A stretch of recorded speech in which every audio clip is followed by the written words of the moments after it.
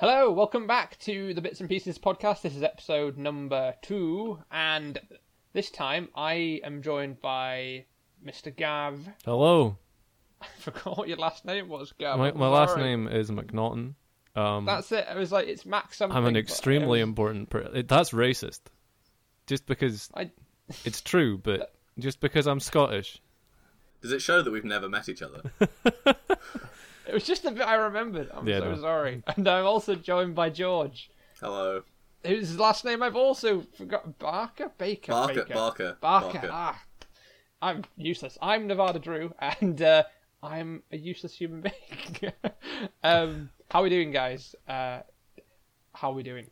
Pretty good. I'm trying not to melt in the endless heat that is this relentless, slightly too warm for comfort heat wave that has struck the UK. Yeah. I've taken my trousers off. Well, I mean, for you, isn't that, in London, isn't that about actually like 25 odd degrees?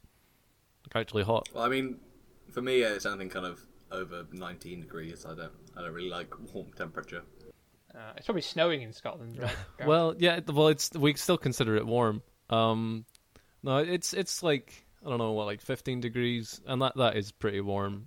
I'm distinctly uncomfortable. Anytime it goes over 20, I feel like just making an igloo and just dying inside of it. Yeah, I'm kind of in the middle, and it's 21 degrees according to Google at the moment. So, wow. I much prefer it when it's winter because it's nice to wrap up warm and be cozy. And in the summer, it's just sticky and. You can do something about cold. It's very difficult to do something about the heat. Yeah. You can tell we're all just miserable bastards who hate going outside. I like going outside. I just prefer it when it's not really. I just want to go outside on my terms. I suppose actually it wouldn't be so bad if it wasn't so like humid and sticky. It's like so muggy at the moment. I wouldn't mind if it was kind of more of a dry heat. That's how I like my heat, guys. Yeah, if we were out in the desert. Right. Yeah, no complaints then. This has been anyway, the weather podcast. Please join back where we will go over the shipping forecast. Oh god, right, okay. So what I realised I didn't do last time we recorded the podcast was actually introduce who we are properly. So do you guys want to lead off with who you are, what sort of games you like maybe, and yeah, we'll go with that. Because I was like, this is the site, and then assume people knew what our names and who we are was. Anyway, George, go first. Well, I think we're a bunch of people that just dislike describing ourselves, so that's why our About section had a Meet the Team section that I've now had to delete because no one wrote anything. It was just some names, wasn't it? I kept meaning to come back to it. I really wanted to do like a really funny... well, it's hidden for now, so perhaps we'll describe ourselves in more detail, but I'm George, I'm in London, and like everyone else, I play games. Mostly board games at the moment, but enough video games to pass myself off as someone that plays video games. You meet the minimum. Yeah. The minimum quota. Cool. How about you, Gavin? I'm Gavin. I'm from Aberdeen in Scotland. I read a lot of books, but also I play video games.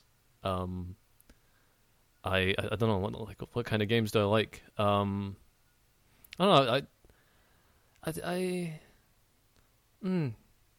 I should just make humming noises for like the next 10 minutes, like try to think about it. I don't know what I'd say maybe my favorite developer is Platinum Games because I like stupid, goofy games where you beat up robots. That's a good choice. And yeah, I guess that's all you need to know. I have a pretty wide interest, but yeah, cool. I don't know. Cool. Okay, so me, I'm Nevada Drew or Nevi, and let's see, I live near Leeds. Well, I've just moved house actually. I live in somewhere called Steeton now, which is basically just in some woods by a hospital. That's all you really need in life, woods and hospitals. And game-wise, listening back to last week's podcast, I'm terrible at shooters. It's just bad at them. It's just hard. There's lots of things happening, and it's tiring. I play a lot of RPGs and stuff like that, and discovered now that I'm way more into super chill games, so things that move quickly. I'm just getting old, is what I've discovered. Just getting old. So yeah, that's me. We all run the site together, bits and pieces games, and yes, it's all thoroughly. Not democratic. What's the word? It's not good. We'll communist. Good. Great. It's it's all good. There we are. thoroughly Just got wonderful. It's all good. It doesn't need to be any sort of 100% political possible. system. Yeah, awesome. Well, I mean, along with the heat that lets us know it's summer, there's also another feature that is indicative of the season, and that is, of course, the summer Steam sale. That is true. This is true. The spectre that waddles into the beheated hell of my life and grabs my wallet and empties it of money and replaces it with pain. So what I'm hearing here, Gav, is that you bought a lot of games on the Steam sale. I'm over-egging it this year, but in previous years it has been very bad. Right. I think there's a downward trend in the number of games I'll buy in a Steam sale, usually. Yeah, generally. I was good this year. But I bought nothing.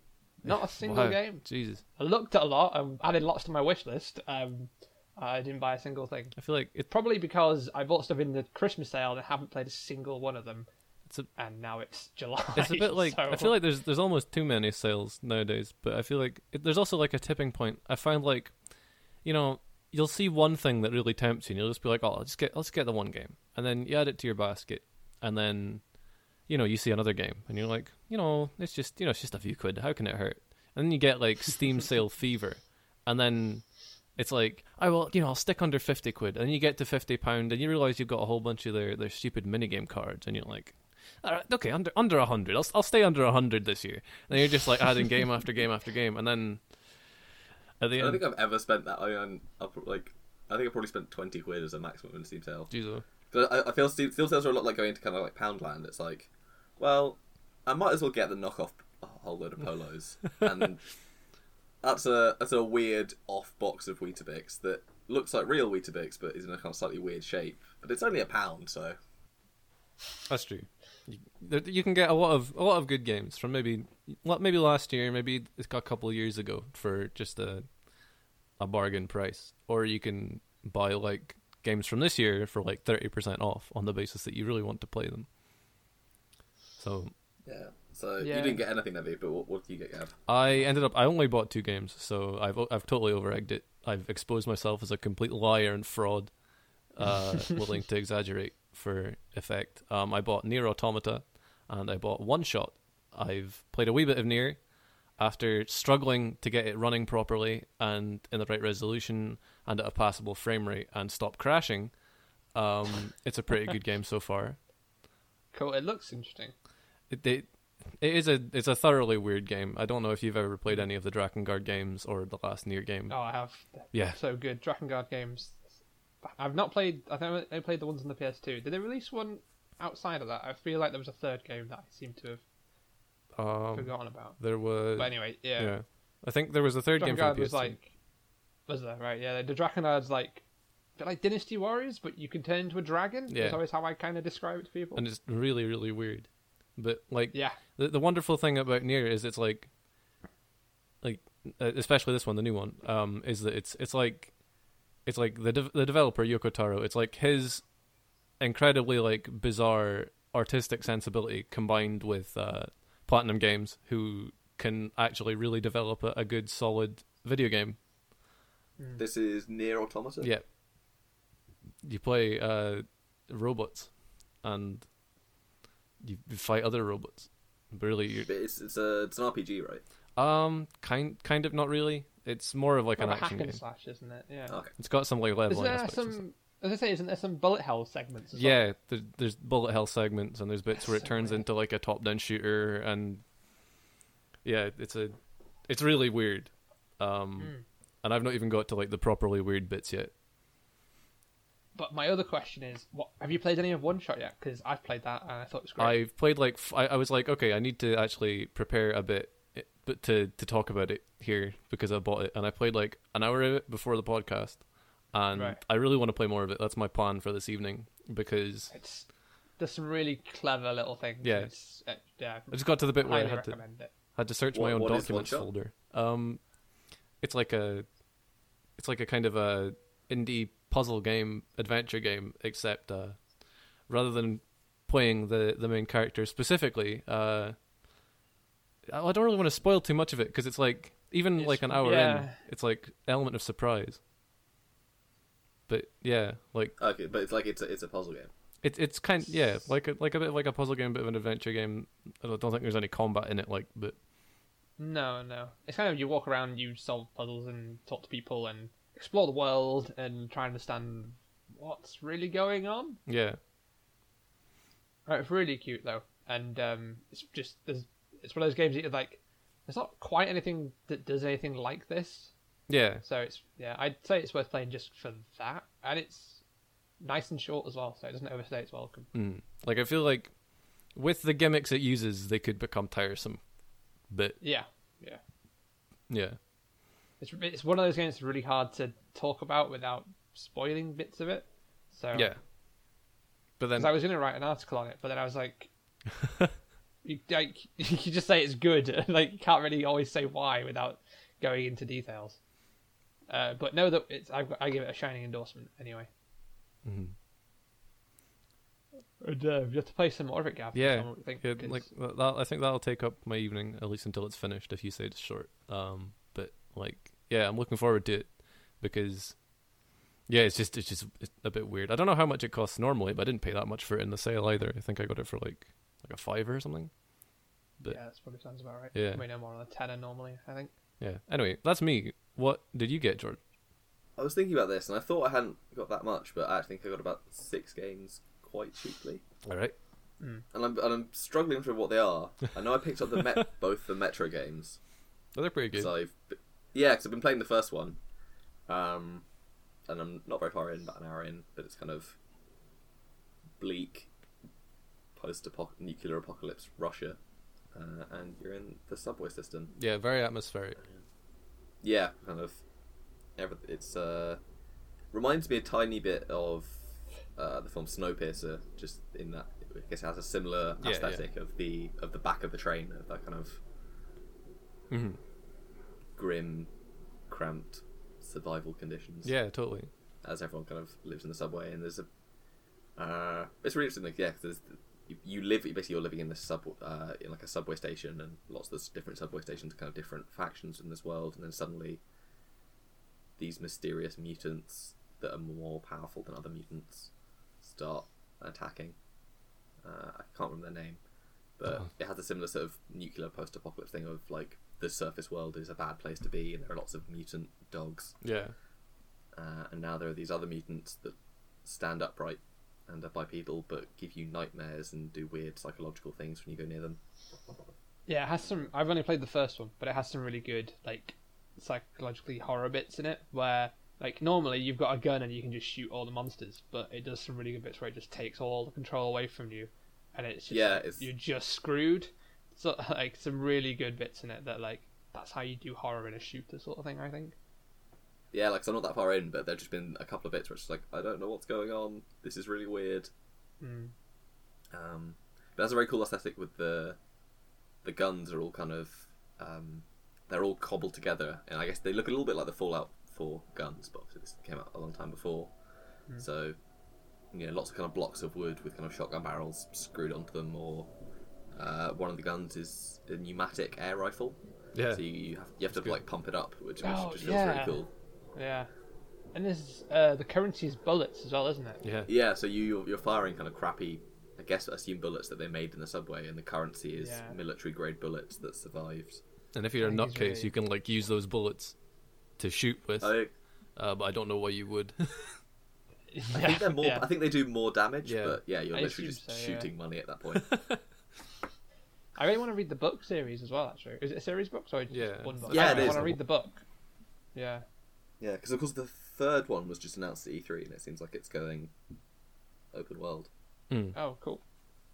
So, I didn't watch any of E3 this year, guys. Completely blanked don't any of that. it. Don't tell anybody. We know what's going on. We know what's going on. Good. Just pretend I do too. I also picked up SteamWorld Heist because I've constantly been having it recommended. It's so recommended good. It, Nevi.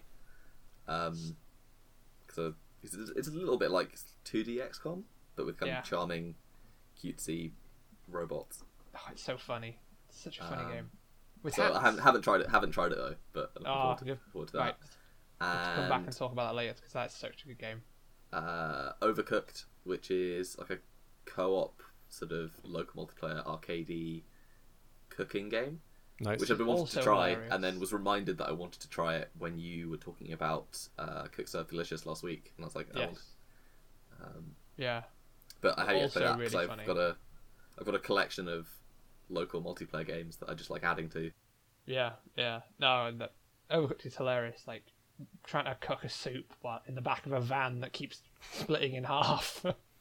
Because it almost looks a little bit like Gang Beasts with that, the people look similar, and that kind of similar chaos of just running around a kitchen throwing carrots at people and.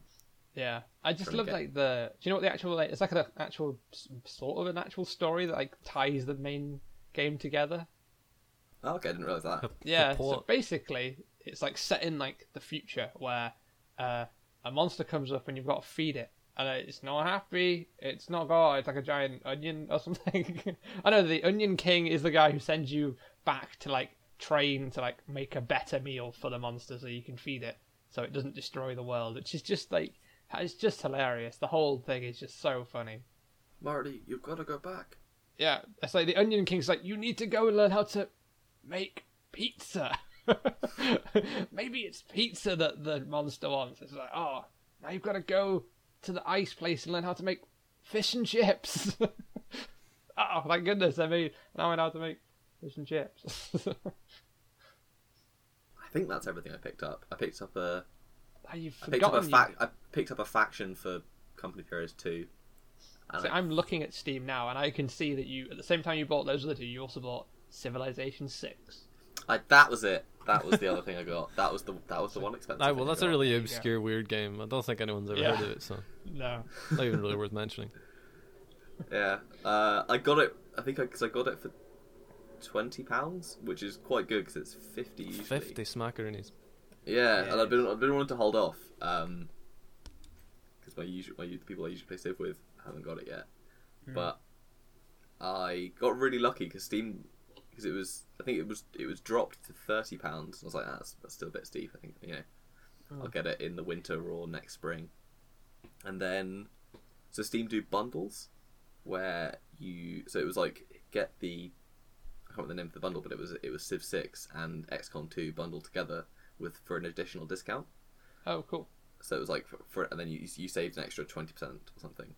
Yeah. And then because I already owned XCOM 2, it just removed the price of XCOM from the bundle. Well, nice. Oh, that's cool. I've been playing one game. I've been doing terribly as Victoria, kind of trying to follow in her footsteps of making a large colonial empire. But I really like it so far. It seems like the cities need to be a lot more specialised thanks to the district system, and there's a lot more hard choices that you need to make as opposed to the build every building. Yeah, I think it's definitely better than 5. I think I've said this before on a podcast, but I think it's better than the base game of 5. It's definitely one of the best base game civilizations, but I still I played it for a bit, and I still feel like I'm sort of just done with Civ games in general now. Like they all just have the same arc, and at a certain point, it doesn't become interesting decisions. I don't know. There's probably a whole thing there for me to unpick in my brain as to why I just don't think I like them anymore. But there has been 6 of them plus spin-offs. Like I've never played them until 4. So. Yeah, but still, that's like 4, 5, and 6, and like they're very incremental, and I feel like part of it's kind of the frustration of feeling that they never like have moved beyond the concept that much, if you know what I mean. Like every game, you get the game and then you get the DLC for it, and then it's a bit like a Sims game in a way, where the next game that all the improvements from the DLC are basically going to be gone, and you're going to have to wait for DLC again to make the game properly good. With Sims 4, where it was like you bought the base game, but there were no swimming pools, and you had to wait for the DLC to find swimming pools. But in Civ, it's not swimming pools; it's religion. Yeah, it's like that, and I feel like you go through the same kind of roller coaster of emotions every time, and then you never really feel, I don't think, like they do anything groundbreaking to make it like. Yeah. Well, actually, I think they have everything that a lot of the features. Or well, I've still only played one game, but religion is definitely there. There's a new government system, which is quite interesting. So you can like, do I want to be a dictator? Do I want to run a merchant republic? How do I choose? Yeah, see, the decisions are there, but like they're not. They're just like, yep, I'm either this or I'm this, and then you just sort of. There's no narrative to it. I don't think. Yeah, I guess it's not like it kind of in like Stellaris, where if you play like the arsehole faction, then and try and be nice, then people rebel against you. It's like you're just a dictator, and now you just get more points for military. Yeah, I guess like Civ never really had much of a narrative to it though. Like no, it doesn't. Like, but I think that's too. I feel like that's a place where like a lot of other games have stepped into that area, and Civ like needs to like pull its socks up and like do something a bit different. Yeah. Like there was nothing in this Civilization that went, that's really cool. I hadn't thought of a Civ game doing that, so I was like, yep, this is what you'd expect. Yeah. It's very. I don't know. Like safe. I think it works as just like a kind of simulation almost. Yeah, yeah. But like, I think it's. I don't know. I think a narrative option would be nice. I'm not asking for like a lot, but like something. Yeah.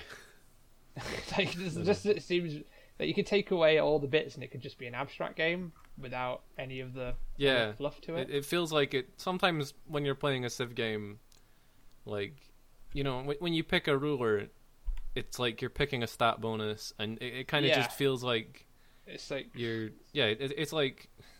it's like it feels very gamey, but gamey in a kind of spreadsheety sort of way, like. Yeah, it's like, right, I want to be good at farming, but also really good at ranged attacks. Who do I need to pick for that? Oh, there we are. I'll be Napoleon or something. Yeah. Napoleon, and then, oh yeah, that's fine. Now I can go and be good at farming. Yeah.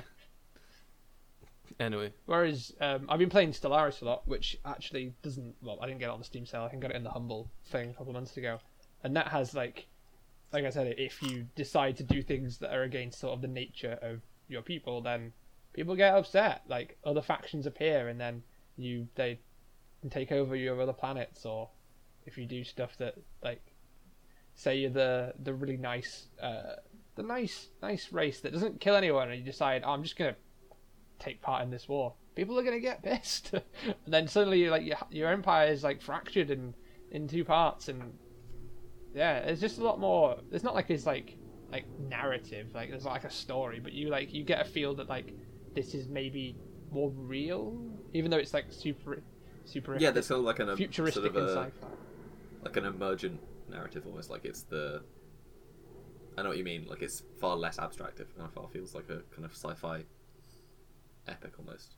Yeah, but yeah, that's my piece on Civilization. I'll probably unpick further in my brain at some point in my life as to why I just don't feel a bit done with Civ. Uncover the childhood trauma. I should have ended what I played with the Metro series, because that would have perfectly segued into what both me and Nevi have been playing, which was Mini Metro. Incredible. Oh, yes. You see, we missed a trick there. I'm not that slick, so...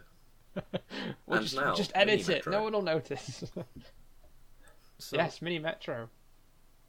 So in Mini Metro, if I understand this right, it's like Metro except everything's smaller, and Artyom is about 3 foot high. Is this right? Yeah, pretty much. I mean, you could view it as a prequel to the Metro games, in which you are the nefarious designer of the Moscow Metro system, and it's up to you to make it as efficient as possible. I don't know if there is a Moscow level actually. I feel like they missed a trick there. Does Moscow have a Metro? I think it does. I feel like the point of them. Yeah, I think I'm pretty sure it does. Yeah, I think that's where the Metro other games come from. George. They wouldn't just make things up. Oh yeah, right. Yeah, duh. I've just been playing a game all about the Moscow Metro. Wouldn't just lie to us.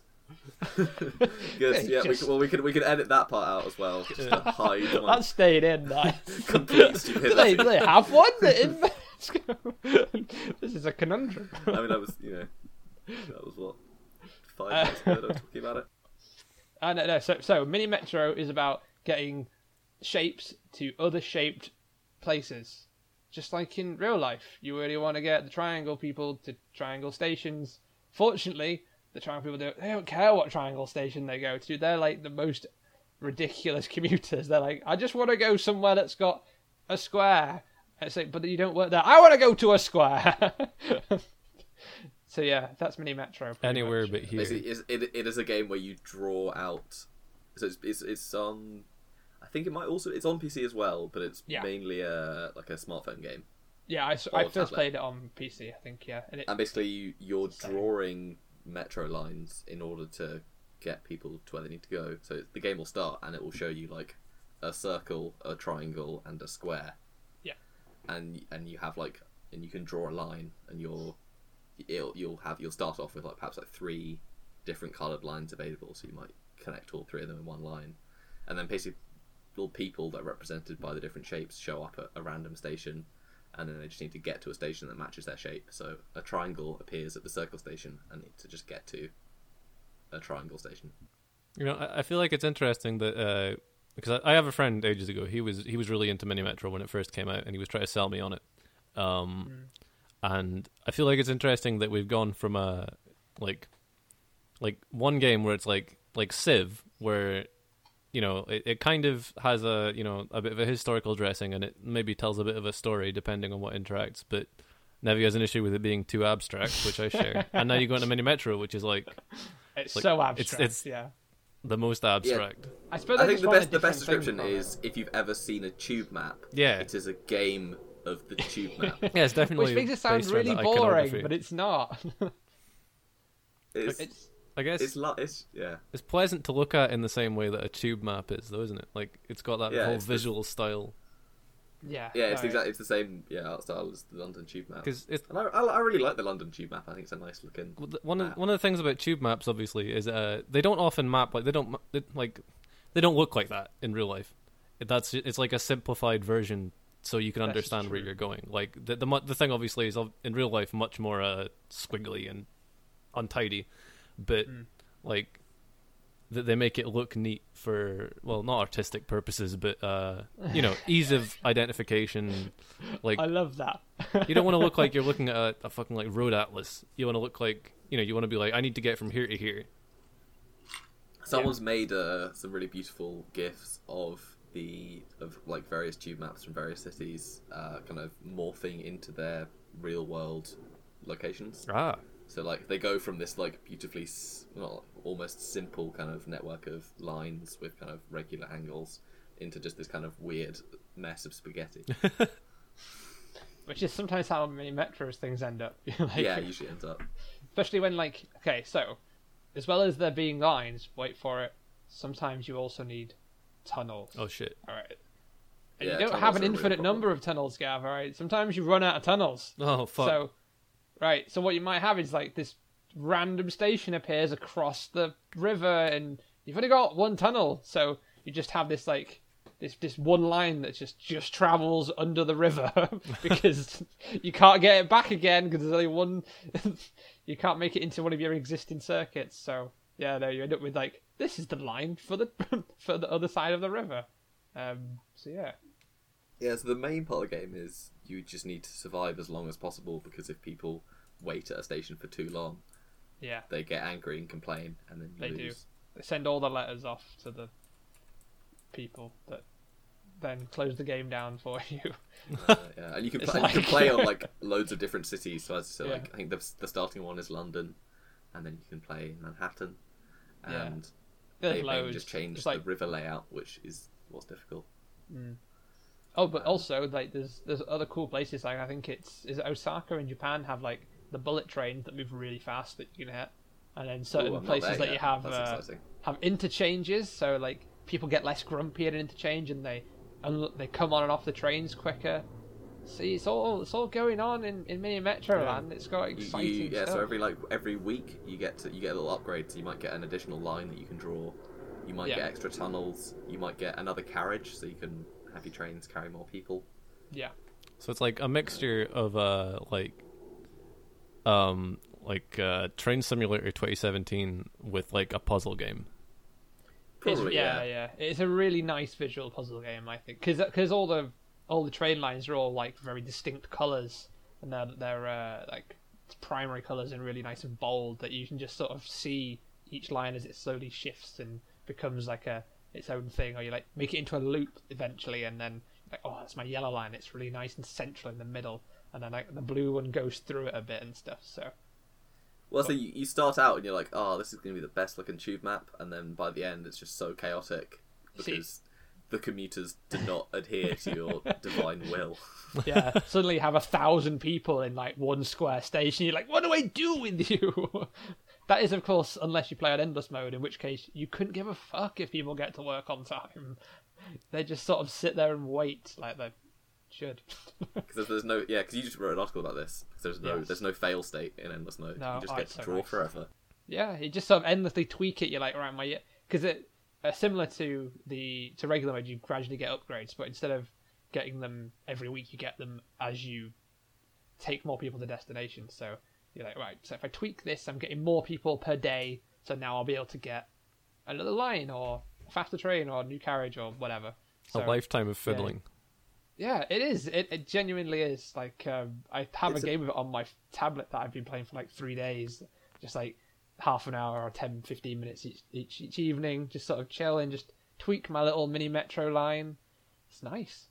It's just really. So I've been playing it in like temporary bursts. So I started playing it when I started commuting.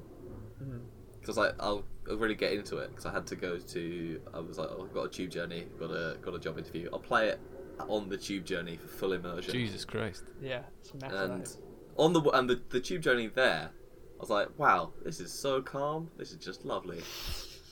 You know, there's really nice music in the background. Like I had been listening to a podcast, and then the music came on, and then I was going to, you know, put my podcast back on over the top, but then I didn't. I just kind of got into a lovely, calm state. I was like, that's just really nice, and I arrived, and I was like, wow, that was a lovely tube journey. I had a real fun time just drawing these tube lines. And then because I arrived, I didn't stop playing because I'd lost. I just arrived at my destination, and so turned off my phone. I went away, but then I came back, and I got back on the tube. And I opened up the same tube line as things started getting more chaotic. And the journey back was not as calm. It was definitely not as calm, because suddenly my tube line was at capacity, and then random stations were being built in places I didn't want there to be a station, because I had in my head, I was like, this is going really well. I'll get an extra line, and that can run through the centre, and everything will be more efficient. And then someone's like, let's just open a tube station all the way over here, which is really inconvenient for you, and then we'll have people show up at this tube station with no tube lines connected to it, and then those people will get angry that they don't get to work.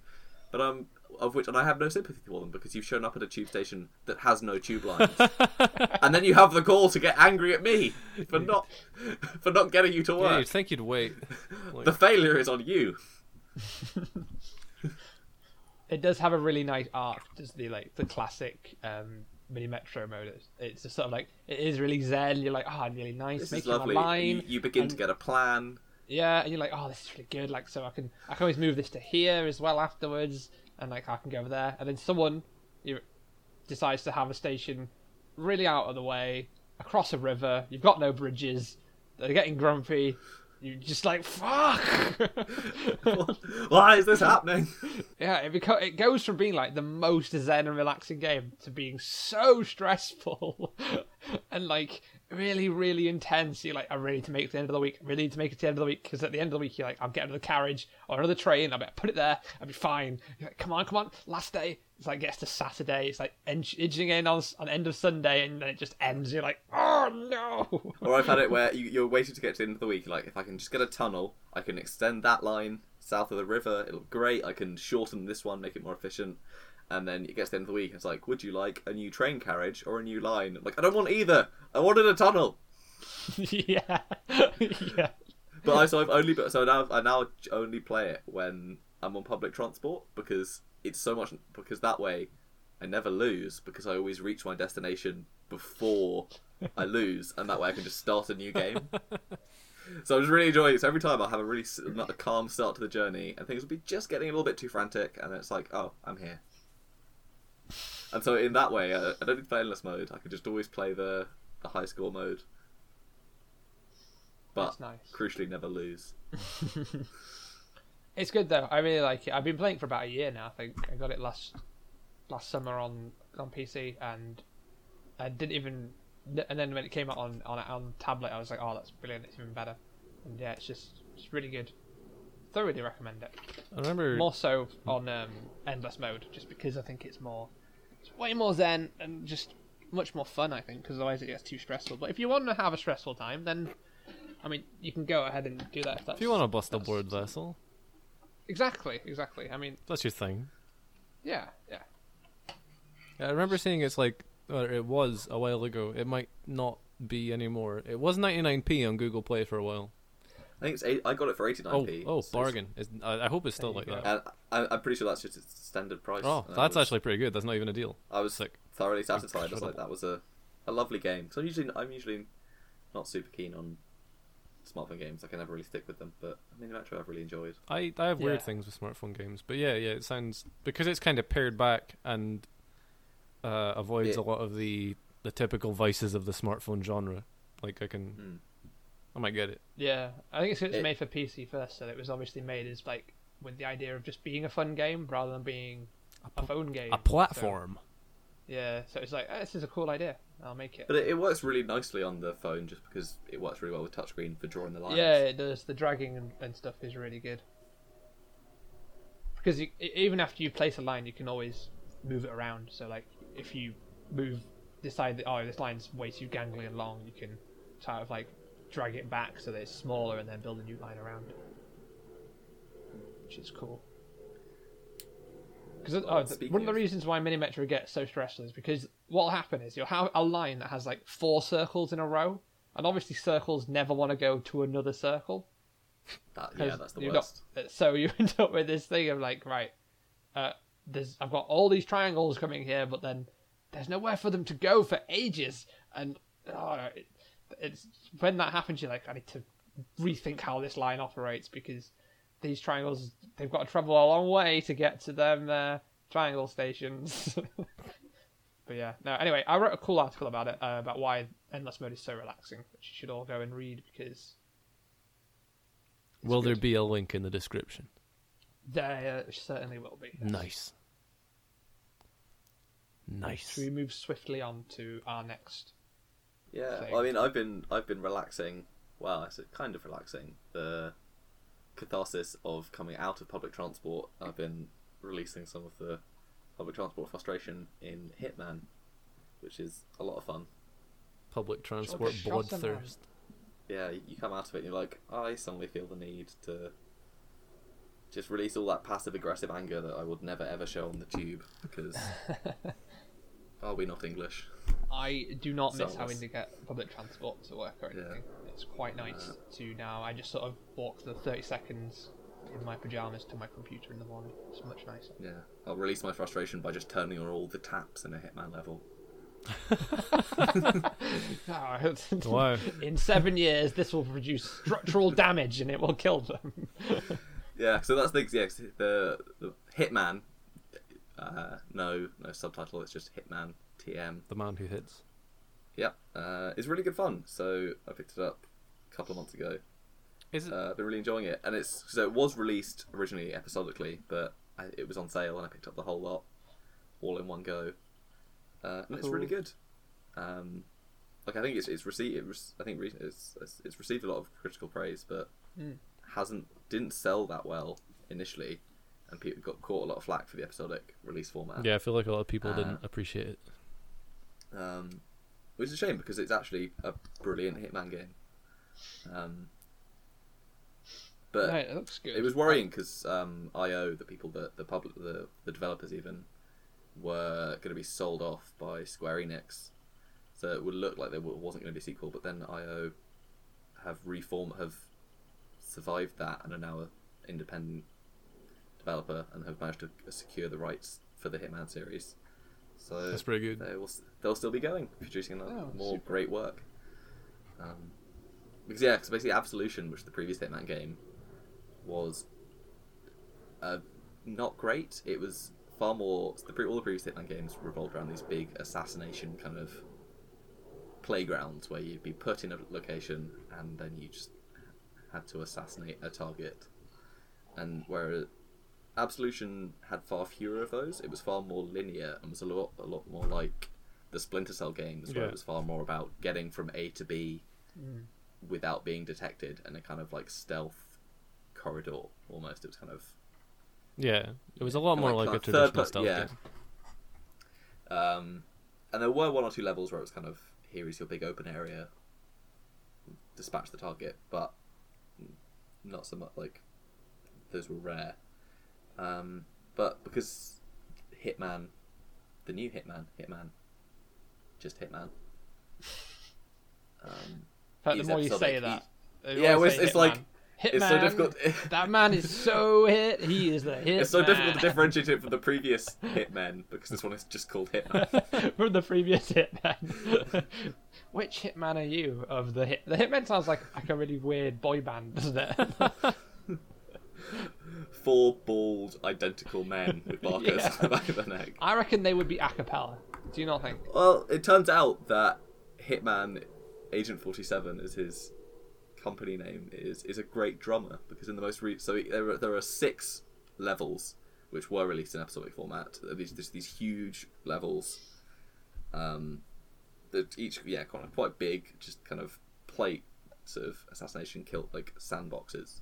But in the most recent one I just completed, you are trying to assassinate a musician, and so there's always been in Hitman games the kind of cinematic way of killing your target. So they might set up a sort of almost like a Rube Goldberg machine of death, where it'd be like, oh, if you go and steal the wrench from this and you loosen that and then disguise yourself as this specific thing, you'll create if you disguise yourself as the surgeon and do this, you'll kind of create the intended cinematic kill. And that was, I think I remember that from you get it in Blood Money, and I think the second Hitman game.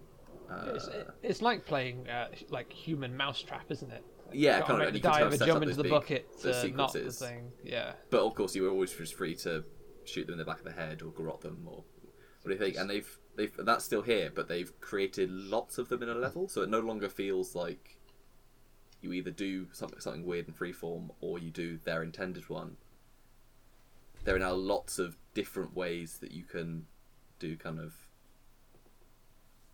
these kind of set piece assassinations, and so the level feels far more free because it's no longer like you either do a weird thing or the set piece one. There's now just lots of options, and so this cool. In this level to assassinate the musician, his drummer was ill, and so you can disguise yourself as the replacement drummer. Okay. And then Hitman just performs a drum solo, and it's really impressive. He is in a boy band. Yeah, so you walk in, you're like, I mean, yeah, fine, my character is a skilled assassin, but what if he needs to play the drums? And then you do play the drums, and it's great. And so the musician wants to talk to you out on a private balcony. At which point you perform one final drum solo by smacking his head in. Right. I wonder what other skills he has. It's like, just in case, you better learn how to crochet. Just in case, you better learn how to, I don't know, ride a unicycle. Yeah, and I think because there's 6 levels, and I think a bonus level. Sort of, they're all, so much effort has gone into each area that they're really beautiful. It's a shame because I think the first level, which is you're at a Paris fashion show, is probably the least exciting. That's a shame. And just like it's still really cool, and there's still so much to explore. But just visually, it's kind of dull. Just play them in order then, like from Paris through to. So there is a linking storyline, but they don't lock anything, so you're totally free to play them in any order and do it how you like. It just says, "Oh, you might spoil the story for yourself." Right. But they really have gone for the kind of here are 6 sandboxes. It's up to you. Cool. But yeah, and then the second level is probably the most beautiful, which is this kind of Italian seaside town, and then this huge kind of villa up on a cliff that kind of overlooks this little town. It's very where the target lives. Yeah, and it's so lovely, and you spend ages exploring, and there's so much to do, and it's like, if that had been the first one, I'm sure people would have been hooked, but because the first one is still, it's good and there's lots to do, but it doesn't quite show off the new game as much as the second level does. So because it's so late, I'm sure there were people that perhaps picked up the first one, weren't impressed, and just didn't. Yeah. Well, hopefully now that it's complete, people will take a second look at it.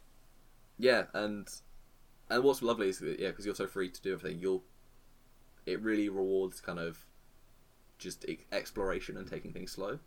Yeah. And there's no longer, because in Absolution there were like set save checkpoints, and now it's just there's auto saves and you can save whenever you like. Yeah. Not bad. So it's fun. It's far more just kind of up to the player. And every time that I've finished a level, you'll be kind of getting out, and then you'll be like, oh wait, I could have done that. Hang on, there's a fake cannon that I could actually turn into a live cannon, and then somehow manipulate the target to walk in front of the real cannon. That's pretty cool. You gotta spot these interesting things, and there are so many different ways that it's always really fun. So, like, I'm really looking forward to just going back and taking the stuff that you know. Like, you begin to, cool. You know the kind of route the target will take. Yeah. Yeah. Cool. But yeah, no, it's really good fun. Awesome. Right. Well, I hope to hear more about it in the future after you. Yeah, and it's funny. The one thing I was saying, sort of turning on the taps on the level, you become. I think it is slightly ridiculous because you become like a poltergeist, because there are so many little things you can do to distract people, like you throw coins or you turn on a radio to summon them. Yeah. And I think the amount of time you just spend causing mischief to manipulate the AI is a little bit funny. Like, okay, yes, once in a while you'll perform a long-range sniper shot, but Agent 47's real skill is just leaving taps on or switching on the radio. He's just a passive-aggressive person, really, isn't he? He's like, just like... For the people at the level, there was just a weird poltergeist that is just that twat you causing mischief. Yeah, he's just that twat that you work with, that you're just like, guy, what? He just always leaves the tap on and never flushes the toilet, leaves his dirty coffee mug out all the time, turns the radio up really loud. Somebody was killed, but more importantly, somebody took my sandwiches out of the fridge, and now they've gone off. Who drank all the milk? Come on, fess up. It clearly says you should replace it if you use it. Yeah. He unspooled all the toilet roll. She's taken all the lids off all the pens and they've all gone dry. And he stole all of our tutus. Yeah, exactly that. And the levels also have a nice logic to them, like which is nice. Like there's a level in a hotel, and one of the things you can do is you can so big items that perhaps are quite suspicious, you can have like as a dead drop somewhere in the level. Yeah. And so I was like, well, I'll enter the level as Agent 47, which is a person. And so that means you have a hotel room, and you can have like a big item left in the hotel room. So I was like, well, I'll have a sniper rifle left in my hotel room, and I'll go pick it up. And I got to the hotel room, and it's like, oh, you need your key card. I was like, oh, I don't have a key card. I wonder where I find my key card to get into my room.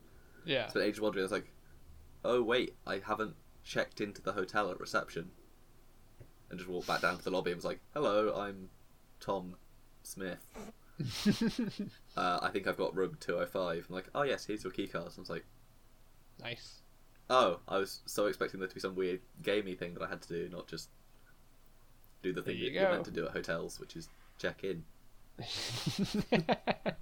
How does one hotel? But yeah, that's really good fun. So what have you been playing, Nevi? I have been playing a bad game. Oh no.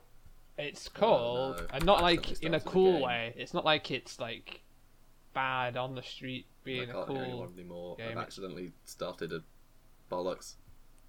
What have you done? I don't know what I've done. You started a bollocks. I know it's hot, George, but like, chill out.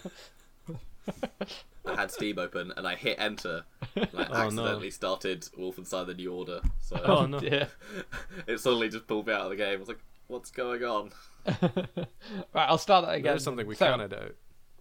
Yeah, I have been playing a not so good game in King Arthur 2. King Arthur 2. Yeah. So for people who don't know, I've been doing sort of a mini series called Less Is More, where I've been looking at games that are like they're okay, but they have bits that like make them a bit rubbish. Nice. So I looked at Divinity Dragon Commander and how like the sort of RTS part of that makes it not very good, and same with Husk, how like the actual enemies make it a bit of a crap horror game. So I was looking at King Arthur 2 and thought, well, I could do some, see what's... On the surface, it looks like a sort of Total War game, but with a story. And it is that to many extents, but it doesn't have like any additions that are just like don't need to be there so much as the other things that I've looked at. It's just not been done very well. Oh no! So the sort of RTS battles, like in Total War, you have like a control over your units, and then it plays out like you would think. Like you have archers and you control them and you shoot people with them basically. But the combat is just not as good as a Total War game. You have far less control over what they do. It's a lot harder to manage groups of people. It ends up just being like a massive like, I have a big army, I'll just throw it at you, and you throw your big army at me. It's kind of like a really bad version of the Warhammer Total War games because it has fantasy stuff embedded in it, and like commanders like do loads of damage. But there's no reason why you would ever play it over Warhammer Total War, even if you have a passing interest in Warhammer or none, like I do. I'd still say just don't, because it's just not very good. Yeah, I think I remember seeing this on Steam and looking quite interesting. But this was because it was a couple of years before while Total War was still very historical. And I love Total War games. It's like, oh, this looks like an interesting riff on the genre with kind of fantasy Arthurian units. Yeah, exactly my thoughts on it. Back when basically the only good fantasy RTS was like Lord of the Rings Middle-earth. Yeah, I don't think it's quite that old. The 2 came out in 2012, so it's not massively old. What, 5 years? I think that the original one might have come out a bit further before that, but there's nothing hugely interesting I can say about it other than the fact that it's like an inferior Total War game that tries to have a bit of a story. The interesting bits in it, I suppose, are that at certain junctures you'll have bits where you'll do like a sort of choose your own adventure bit in it, where it's like you can decide what sort of person you want to be in the world. So like in the prologue you play as sort of an undead Roman legionnaire, and there's bits where you go back to the Senate and it's like, how do you want to talk to the people at the Senate, which groups do you want to acknowledge, which ones do you want to shun, and then that changes your influence or makes you more of a tyrant or more of a like changes your morality meter a bit, and like that's sort of interesting, but it's like it's not interesting enough to like make you want to play the rest of the game. That's a shame. Yeah, I don't feel like any of it's like written or executed well enough to make it worth playing that much. The battles have sort of got a bit more of an extra like edge over a generic Total War game, in that there's places for you to capture in pretty much every single battle that will have like unlock a bonus spell that you can use. Like I think, excuse me, there's like a lightning like church or something you can go and control now, and now you can do a lightning spell, but that just, it feels really hammy, like it's just sort of been thrown in of like, we'll have locations that you can capture, and they give you spells. Like, why? They just do. I don't know. That's a shame. It was just really, really disappointing. Wasted potential, I guess. Yeah, it was one of I really wanted to like it. I really went into it thinking like, oh, this looks really good, because I think I've owned it for ages. I must have got it on a month or something, and I've always meant to like properly dig into it and see what it's actually like, and turns out what it's actually like is just not very good. But I would like to talk about something that is good. Yeah, well, I'll say one last thing. I really, really want them to take what they have learned from the first two and look at the other games that have done this but better, and come back with a third game, because that'd be really nice. Is that if they just sort of look at how the Total War franchise has evolved and sort of emulate that a bit more, but also like, just sort of really fine tune it. It comes from Paradox, well, published by Paradox, and they've made some really good games in recent years. I mean, they used to make lots of janky games like this, but they've published some actual decent games that I've really enjoyed. So hopefully they can make this. Maybe they could bring out a third King Arthur game that isn't bit shit. Here's That's something. my plea. They're the people who made the Van Helsing games. That's what they've been up to. A game called Death Trap, which I have not heard of. I've not heard of that. I think I own the Van Helsing games as well. That's the isometric one, like the kind of... It's like Diablo. Yeah, Diablo-like. There you go. So George, you were saying you have something good to talk about. Yeah. Bring us back to positivity. Well, I was going to say, we could do some board games, because a while ago, a month ago now, I was at the UK Games Expo, and that was great. That was a lot of fun. Oh, you were. I'm so jealous. I had been wanting to go, and then I ended up signing up with the expo itself to demonstrate games for a publisher. I basically saw a tweet which said, "We need some people to demonstrate games." So I thought that looked like fun. So I demonstrated games for a publisher called De Veer, who are primarily based outside the UK and do a lot of publishing in other languages. So then, so I think they publish games like Catan and others in Spanish and Catalan, and sort of in places in South America as well. I think got quite a few offices, but they've also got a lot of their own games now, and I think are beginning to move into looking to sell games in England. Cool. So I was demoing some of their stuff, and it was a really good time. I was a bit worried that playing the same game a lot over the course of 3 days might make me hate the game, but luckily their games are all quite easy social games, like short, simple kind of social family games. That meant they were really easy to learn, quite easy to teach. Like I wasn't in love with any of them, but they didn't drive me insane. So that was nice. What did you demo? What were the games? So I demoed a game called Holmes, Sherlock and Mycroft, which is probably my favourite of the games that I demoed. A review of that is up on the site.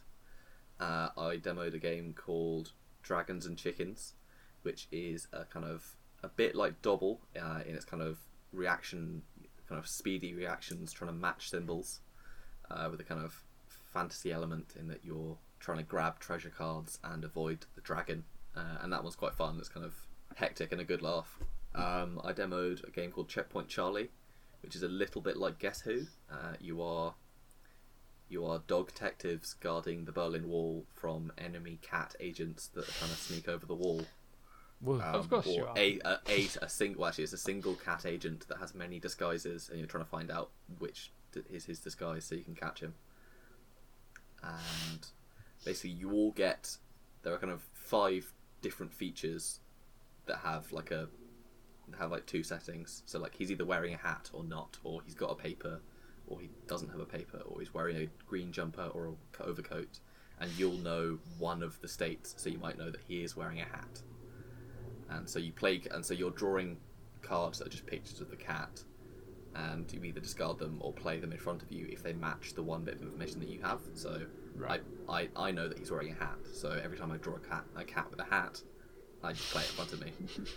And you begin to work out what the bit of information everyone else has until you're pretty certain what the cat looks like, at which point you can make an accusation and try and accuse the right one. I know this cat. It wears a hat. It wears a top hat. So that's that cat. Sorry. Continue. I apologise for interruption. That's a statement there from an agent of the East German Republic, shortly before having someone interred for life, having identified them as the correct cat.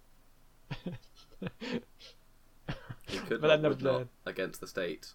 We should not, would not. Deplore Capitalism. Cat Communism, a book by Dr. Seuss. I was about to ask, does that cat like green eggs and ham? But yeah. That was quite fun. And then the other one I played was a game called, I think it was called Monster Cafe. I can't remember the exact name, but it was a kind of co-op game in which you're trying to feed monsters, and it's just kind of really simple, kind of like set collection where you have basically you draw a couple of cards and it'd be like, this monster wants ice cream, a taco, and chips, and then you'll have a hand of cards. Right. And on your turn, you can do like one thing, and it's a case of trying to get all the card, like each combination, into one person's hand and serve the monster, but it's against a clock, so it's kind of in real time as fast as you can That's play. interesting. Yeah, it's quite fun. I really did think that when you said you got to feed a monster, you were going to be feeding it people. I don't know why. I was just like... No, sadly, you're just feeding them regular food, That's but I imagine regular they eat you if they. That get is too extremely prejudiced against monsters. I'm really sorry if there's any monsters It's listening. exactly. I apologise for my comments. If there's I any, just assumed you ate people. any cyclops, minotaurs, any gorgons on the go. Yeah. I suppose there could be veggies. I suppose there could be vegetarian hydras out there somewhere who don't eat people. I apologise. It was insensitive. But yeah, it was a really good weekend overall. Just like, it was very cool to be in. It was my first kind of really big convention. Yeah. Like, I'd been to EGX for a day, but this was kind of a whole different level because it was just so many people who kind of had this shared passion for board games in the same place. Yeah. And it's just an amazing atmosphere of kind of. I'd be chatting to people, said come sit down, demo a game. I'd talk to them about what they'd really enjoyed, and so each day I'd had about 2 hours break during the day to kind of run around and just see all the stuff I wanted, like trying to find good board game deals, get really quick demos in of other games. Yeah. And then in the evening they'd just open up these huge rooms for just space for people to play games. It's quite unlike a video games expo. Is a board games. Well, I've only been to UK expo, but for board games, but it's very different to going to a video game. Yeah, one. I think it feels I guess so there's so much more interaction with other people because obviously you're playing games with the people. And at EGX, you might have a quick chat to the indie dev, and then you play the demo, finish, and kind of walk off. But in this, you'll sit down and play games with complete strangers, or I suppose because chat. It's a lot more social. It is. It's way more social. You just end up like just making friends with strangers, whereas you could happily go to like a video games expo and not really talk to anybody. And that was what was so nice about demoing, was that like it made it so fun to demos because everyone there was so like enjoyed being there so much, and you just you go, oh, what did you see? Oh, what did you think of the game? And they'd be like, oh, well, I played a really cool demo of this, and I was like, oh, that sounds awesome. Yeah. Cool. Just a really, really lovely experience. I thoroughly recommend it. Awesome. For next year. You're saying it's a weekend where everyone gets together and they all have fun and enjoy themselves, and there's not even just a wee bit of like misery. There's not even a tinge. Well, like, so I was so busy trying to see everything that I was regularly just forgetting to like eat. Like, I'd be like, right, I've got half an hour and I need to have lunch. There you go. And I need to have lunch, and I'd be like, well, okay, the food stands are over there. If I take a detour, just kind of round past those stands, I can have a quick look at any board game deals they've got on, and maybe see a fun demo that I can come back to once I've had lunch. I never made it to the food stand ever. As long as there's a bit of convention suffering on the go, like I couldn't endorse an entirely misery-free convention. I don't think. How thoroughly Scottish of you. It's part of the experience, really, isn't it? What board games have you been playing recently, Nevi? So I got a copy of, and I got to play Ethnos, which is a cool new. Is it new? Seems new. Newish board game with which. It's a really awkward game to explain because it's got a shit theme. It's pretty much one of my main complaints about it, but it is really good. So in the world of Ethnos, you are going to be using some fancy races to sort of take control over a board. So it's a mixture of area control and set collection to break it down to its races, they're all different ethnicities? Yeah, except apparently wizards are a race now. I feel like I missed the memo on that one, but what do you do? It's like Minotaurs, Halflings, wizards. Sure, why not? Okay, I'm not gonna question it because to do so is questionable. I suppose. Like to imagine it's a race of entirely like old beardy men, and they just it is, like... but if that's the case, how do they reproduce? I mean, really? They're born like that. Magic, like they use magic and just like out pops in like a greasy pile. Yeah, like, I like to think that they're all just clones of each other. Maybe there's just one guy. It's just all just a clone of this one person. He killed all the other wizards and was like, I'm the wizard yeah. now. I mean, they all look the same on the card, so... I mean, unless that's just racist stuff, really, that they're all the same. Racist against wizards. Yeah. Oh, you're going to get struck by lightning or killed by a fireball or something. So, it's a really easy game to explain, and it's actually really fun, despite the theme of it being a bit boring. So, on your turn, you're going to just pick a card up. You're either going to pick one from a central market, which everyone can access, or you're going to take one off the top of the deck of cards. What you want to be doing is you want to be making bands, in inverted commas, or just sets, basically, of either all the same race or all the same region. When you've made a set that you like the size of, you play it in front of you, and then you get to place one of your little tokens on the region to sort of start to lay your claim to it. The person who has the most number of tokens in a region gets points depending on what it says next to it. And then at the end of an age, which is when 3 dragons that are seeded into the lower half of the deck appear, you get points depending on how big your sets are. So you could make initially it's okay to make quite small sets because it only costs a set. I've said the word set way too many times. It costs a set greater than the number of tokens you already have in a region to place another one there. So if you've got 2 in, I've forgotten the name of all the regions, but we'll just say the green region. If you've got two tokens in there already, you need to have a set of 3 or more in order to put another one in. That's pretty much it. And each race does an individual cool thing. Some of them add like an extra cool board to the game. Some of them add just extra tokens that you get to play with. They all do something a bit different that really mix it up. And it's 12 in total, and you play with 6 generally. So it's got a nice bit of longevity, and they all interact differently. So depending on what races in the game, depends on how you want to play. It's really good, and you can honestly explain it in like about 5 minutes and then just get into it. It's one of those games that you can just play with anybody because it's so simple. That's very nice. Yeah. Do you feel like, I don't know how often you played it, but just because from I've seen pictures of the board and it is like very generic. It's super fantasy generic fantasy map, but with like the least detail possible. Yeah, it is. Does the slightly bland theme make it at all difficult to like get people excited to play it? I mean, when I've played this, only played it with my family, and when I introduced let's play a fantasy game, kind of my mum went, really? And then I was like, honestly, okay, it's good. I promise you, I've learned the rules really easily. It sounds really good. Fun to explain. And she was like, I'm not too sure. I was like, just try it for like 10 minutes. It just makes it a bit of a harder thing to sell because like before we played games like Mashikoro or even Imperial Settlers is like a bit. It's a bit nerdier, let's go with. But at least it's something that's like, it's got really cute artwork. It's quite funny. Ethnos is very po-faced, and it just looks like someone's tried to rip off Lord of the Rings a bit. It's not like when you look at the box, you don't go, "Oh, this looks like an interesting game." You go, "Oh, this is just another game about elves." Great. Yeah, I had that. I played Resistance Avalon with my family. Yeah. It's like, right, so we're all knights at the Arthurian court. Yeah. Cue a whole load of weird looks, and they're like, what? Yeah. Like you just proposed LARPing. Yeah. Yeah. Yeah.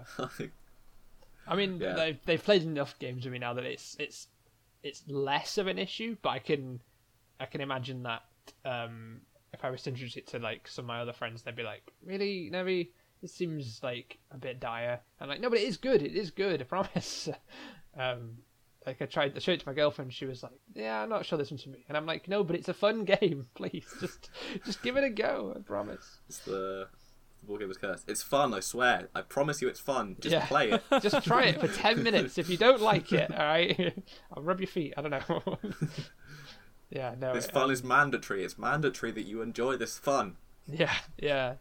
It just makes it a harder sell. I think. I think it could easily have just. I genuinely think if they just rethemed it as like Romans or something like that, or ancient civilizations or something else, it could have just been anything. It could be like districts in a town or a city or something.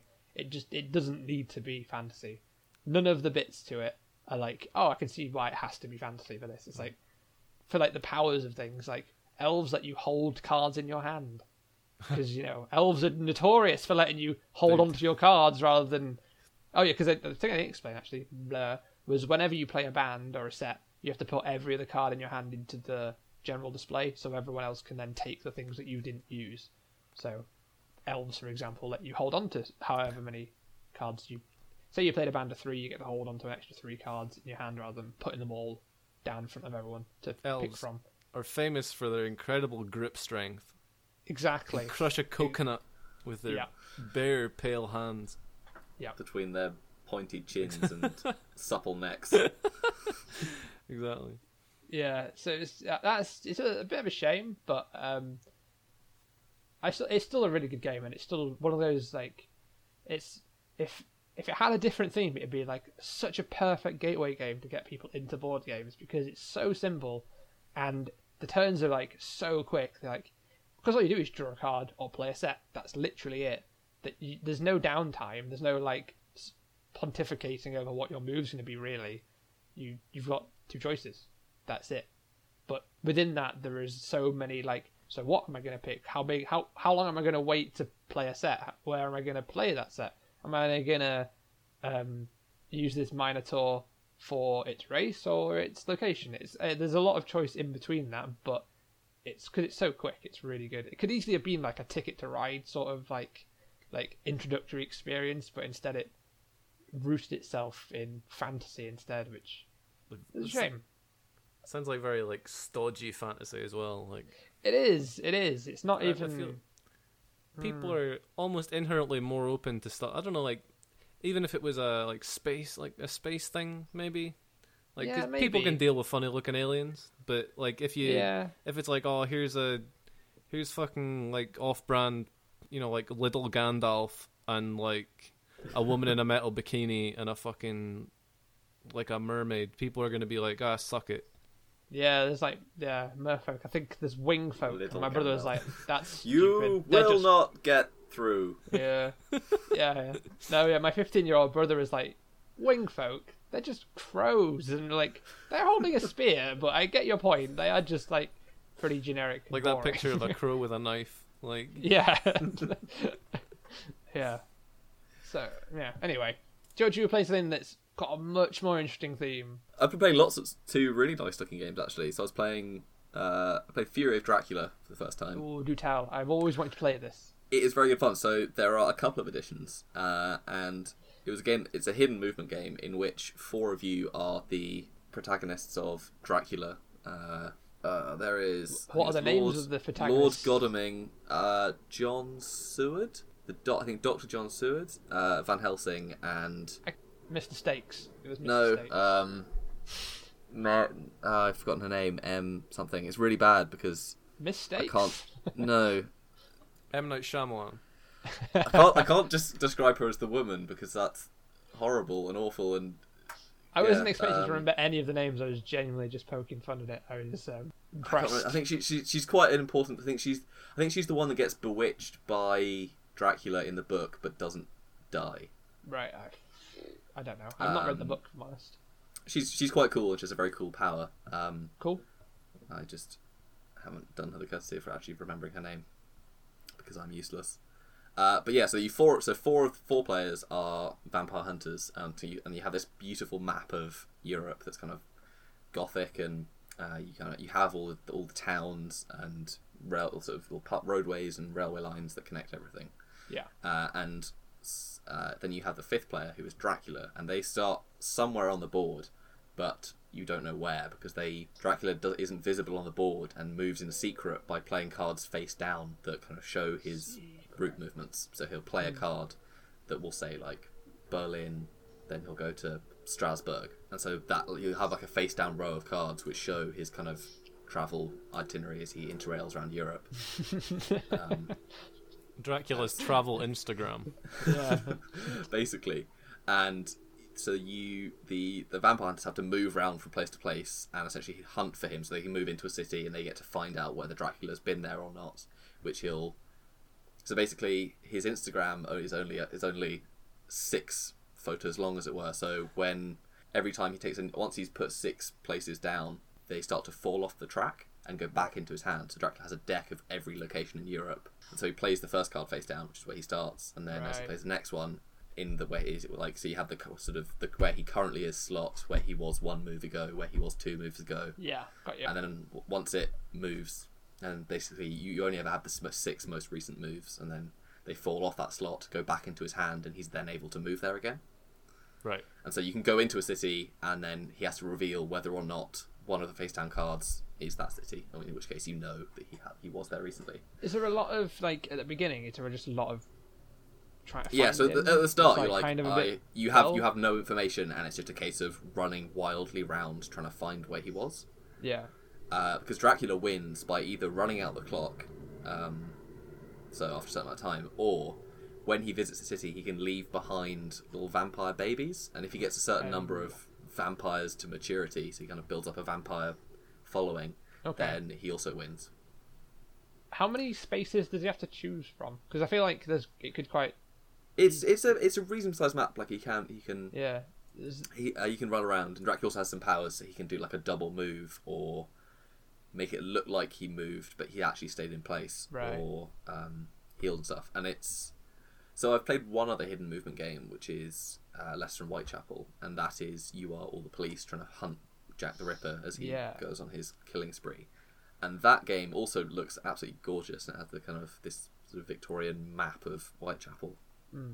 But it is a very dry, hardcore deduction game, where if you are not at on peak sort of thinking capacity, you'll make one mistake and then Jack will just get away. Yeah. Whereas Fury of Dracula is far more of like an adventure game, so you're because you gather up tools, you get weapons, because once you find Dracula, you then have a fight with him, and you're trying to kill him, and he can kill or wound you so that you go back to hospital. Right. So Dracula. And so part of it is kind of gearing up, getting ready for the fight. Yeah. And each character has their own special ability. Like the Doctor can have people heal better. Cool. Van Helsing lets you trade cards across Europe, which is really useful. So usually you can only trade certain cards if you're in towns together. The woman whose name I still really Should we just forget. look her up? Yeah, I feel really bad. She's really powerful, so she can meet up with someone else and then basically discover whether or not Dracula is in a region. So Europe is into a couple of regions. So like France is one region, England's another. And basically, if he's in the same region as you, he has to reveal himself. There we are. Mina Harker. Mina Harker. That's your name. Yeah, that's really bad. She's really cool. Basically, she hears that Dracula's back. Because I think it's set the plot of the game is set like 10 years after they defeat Dracula for the first time, and then they get word that he's stirring. So her plot line is like she tucks the kids into bed, tells her husband to watch the house, and she puts a whole load of steaks in her bag and kind of rushes out into Europe, kind of Buffy style, to go kill him. Kind of gets everyone else on board. Yeah, if Ethnos is thematically barren, this looks gorgeous. The board is lovely. And that's the thing. So with Leicester Whitechapel, it is very intense and best played as almost like a sort of head-to-head kind of battle of wits between 2 players. Because if you can play Leicester Whitechapel with a player controlling each individual policeman that you have, but because each individual policeman does so little, it far more becomes like a communal moving all policemen at once, and then it's really easy for people to become less involved, and quarterbacking is a real problem. I suppose in this is that you've got an individual character that and you can still end up with the same thing in this. Like everyone is chatting about how everyone should move, but because that's fair enough. Because you have a proper character and you feel a little bit more unique, and you've got your own power to use. And there's more adventure to it, so if you don't clues will surface thanks to the game that will give you an idea as to where Dracula is, right? So that you can begin to hunt him down. And it's kind of a really fun romp, and as you kind of buy train tickets to kind of speed up your journey, and Dracula can go into Eastern Europe where the trains are worse, so you travel slower by train. Is it true that Dracula will not travel on the train though? Dracula can't take the train. No, Just, he can only take the road. I suppose that's like Dracula doesn't trust trains, or like the ticket barriers are like, you're not a person. I don't know. Does it give you a they'll have fucked reason? Me one too many times. Play. Yeah, that's something. Yeah, he doesn't like trains for whatever reason. Dracula would not travel by train. And it's really so you have. Yeah, so basically the game takes place over 3 weeks, and so you have basically each turn is you have day then night. So you have Monday night, you have Monday then Monday evening, and during the day all of the hunters get to move. Yeah. And then take an action, and then during the night they can't move. They can just take an action wherever they've ended up. Right. And Dracula moves at the start of each night. That makes sense. Yeah. And you kind of chase each other around the board, and yeah, it was really good fun. I was playing Van Helsing, and I contributed to the team by basically we narrowed Dracula down to had been doing like a sort of run around, giving us the bamboozle in Germany. And then then we were pretty certain he'd fled into Eastern Europe, so everyone rushed into Eastern Europe. And I was like, well, I might as well just back check, kind of, just to make sure he hadn't gone west into kind of Amsterdam, Belgium. And everyone was like, yeah, we've got to make sure. He hadn't, and we were right, he'd gone into Eastern Europe. But it then meant I was so far off from the group that by the time I ended up just essentially sending moral support to the team who fought Dracula while Van Helsing kind of had a nice time in Venice. He's there just getting high in Amsterdam. That's what he was doing. Yeah, he had a lovely time. Checking out the mushroom cafe. Briefly in Amsterdam, and then finished the game kind of taking a gondola ride in Venice while everyone else did Mortal Kombat with the Master of the Undead. It's kind of like, well, I need to be here just in case he manages to slip away and kind of get round. And I wanted to come, but I literally couldn't. There was no point in me. I couldn't move fast enough to get there in time, so I ended up. It was just better for me to stay where I was. I can imagine that, like when after they've had the battle, and it's like, hey guys, how's it going? And they're just like bloody and mood, and it's like, oh my god, you should try this cafe down the street. It has the best coffee. And like they're like, not all of us survived this. I'm missing an arm. Yeah. It's a lot of fun. Just kind of very thematic. But yeah, it's a really good time with it. I'm really keen to play again and try being Dracula. Yeah, it must be really different depending. But apparently, so that's the 3rd edition, and apparently in the 2nd edition, which one of my big group is bringing, Dracula is a lot more powerful in like the night stage. Okay. And so you get a far more big role reversal of like during the day the hunters have the power, try and hunt him, and then you kind of get a flip where suddenly hunters have to run away as Dracula becomes really powerful again. It's one of those games that was like insanely expensive until Fantasy. Yeah, I remember hearing about it and being like, that sounds really cool, and then it was like, oh, it's like £200. Yeah. Whoa. Because it was because it was originally produced by Games Workshop. I think it was a Games Workshop licensed game. Yeah. And then it became really hard to find, and then FFG picked up the license and produced a 3rd edition, which is lovely. But then, of course, they recently split ways with Games Workshop, so now Fury of Dracula is going out of print again. So it's going to be, yet again, really hard to find. But I'm hoping that... Well, actually, they've got... Leicester Whitechapel is also an FFG game, and they've announced another game in the Whitechapel series. Right. So I'm hoping that they take a lot of the stuff that they had with Fury of Dracula and put it into Leicester Whitechapel. Oh, cool. But that was really fun. And I also played Splendor, which is very different, which is a victory point gathering game where I think you're like a jewel merchant. Yeah. It's not really clear what the theme is. You have something to do with jewels. Yeah, you're a jewel merchant. And you're gathering jewels, and you're trying to attract various powerful people from the 16th century. Yeah, you're like, look at all my jewels, boys. I see they probably give you patronage or something. Yeah, they're like, that guy has all the jewels. I like him. Yeah, and so it's the first to 15 victory points, and basically you get points by... Basically, more expensive jewels are worth more points. So there's 3 rows of jewels, or mines or whatever, laid out in front of you, and you on your turn you can either buy a thing or you can take some really nicely weighted poker chips that represent the different jewels. So you just so if you want to buy a jewel card, it might be like this jewel card cost 3 green jewels and 2 blue jewels and a white jewel. Yeah. And so at the start of the game, your only way of having jewels is just by taking poker chips. And then as you buy jewel cards, it will have a little jewel printed on it, which means you have to pay 1 less that jewel. And so as the game gets going, you've got a little engine of jewels where you only need, like, you don't need to pay anything. And then so you can afford more expensive cards, and more expensive cards will give you points, as well as having a coloured jewel printed on them that makes cards. So basically, you get a better and better engine that lets you afford more and more expensive cards. Yeah. And once you collect certain sets of cards, then you attract the patronage of a famous 16th century person. Like Henry VIII. He's well into his brown jewels, Henry VIII. Catherine de' Medici, I think, was one of them. Yeah. Elizabeth first shows up. Yeah. Oh, the other thing you can do is you can just pick up a card and put it in your hand so that no one else takes it. And then you also take and rant a wild gold token as well. It's a really nice object, Splendor, because all the famous people are all like really nice thick card stock, and all the jewel tokens are really nicely weighted poker chips. That there's this nice clat whenever you pick stuff up and you put stuff down. And it's another game that has like a really nice pace to it. Like it's constantly being your turn again. Is very quick. It's just a case of I'm taking 2 red jewels or I'm buying that. And so it whips around the table really quickly. Yeah. I was terrible at it. I was really bad.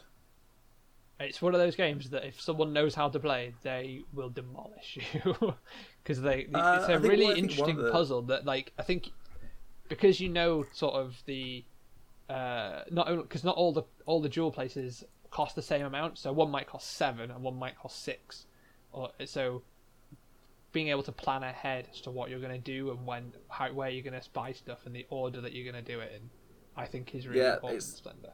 That's the thing you get with board games is the thinking ahead aspect, which I had. And so when you're playing a game and you start to, and in your head you're kind of a couple of turns ahead of where you already are. Yeah.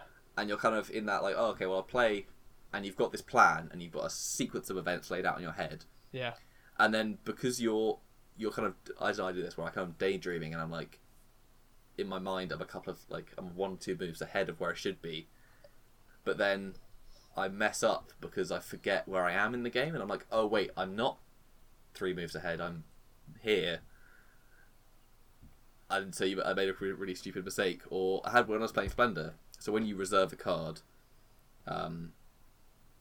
you pick it up and you don't get it, but it just means only you can buy it. And I remember like thinking out this, like having this plan laid out, and I was like, right, I'll get that card, I'll get this. And I can't remember exactly what the plan was, because I remember being so certain of an action. Came around to my turn. I was like, right, well, on my turn, I'm going to reserve this card. My turn passed. And then I stared at the card, and I could not for the life of me remember why I had chosen to reserve this card, because I couldn't afford it. I was nowhere near being able to afford it with any of the collection of gems that I was like cards that I already had. Yeah. But like seconds before, I had been so sure that I needed to take that card. And I picked it up. I was like, "What? Why did I take this card?" You probably had some kind of master plan. Yeah, that's the thing. Like you talk about thinking turns ahead, and it sounds quite intelligent, but yeah, I think it strikes a good balance between. I'm just kind of bubbling my way through. Yeah, no, I think Splendor strikes a really good balance between reacting to what's just happened, because the board state can change quite quickly.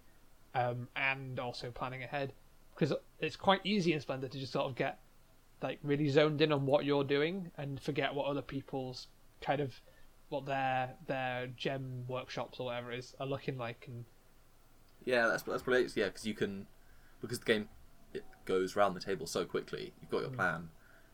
You're only thinking about your plan.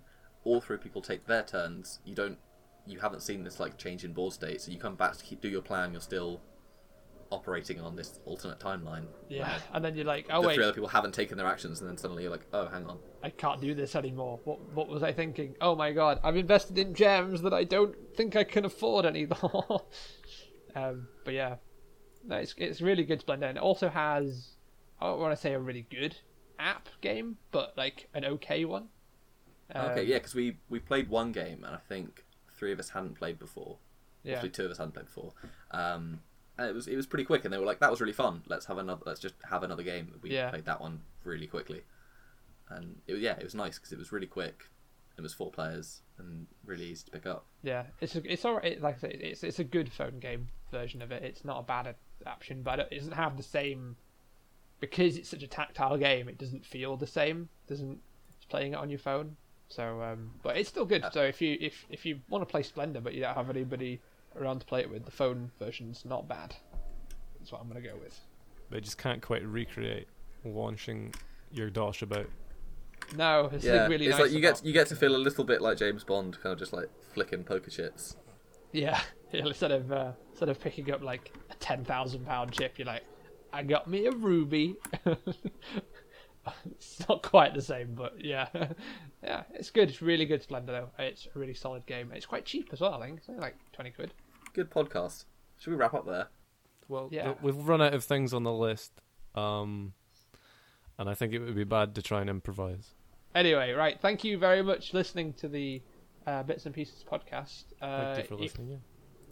If you have stumbled across this without seeing the website, you can also read some awesome articles about. I mean, Metro, as you mentioned before, George wrote a cool thing about PlayerUnknown's Battleground, and I wrote a thing recently about why you should play The Witcher 3 on Death March. But yeah, they're all really cool, and there'll be lots more to come.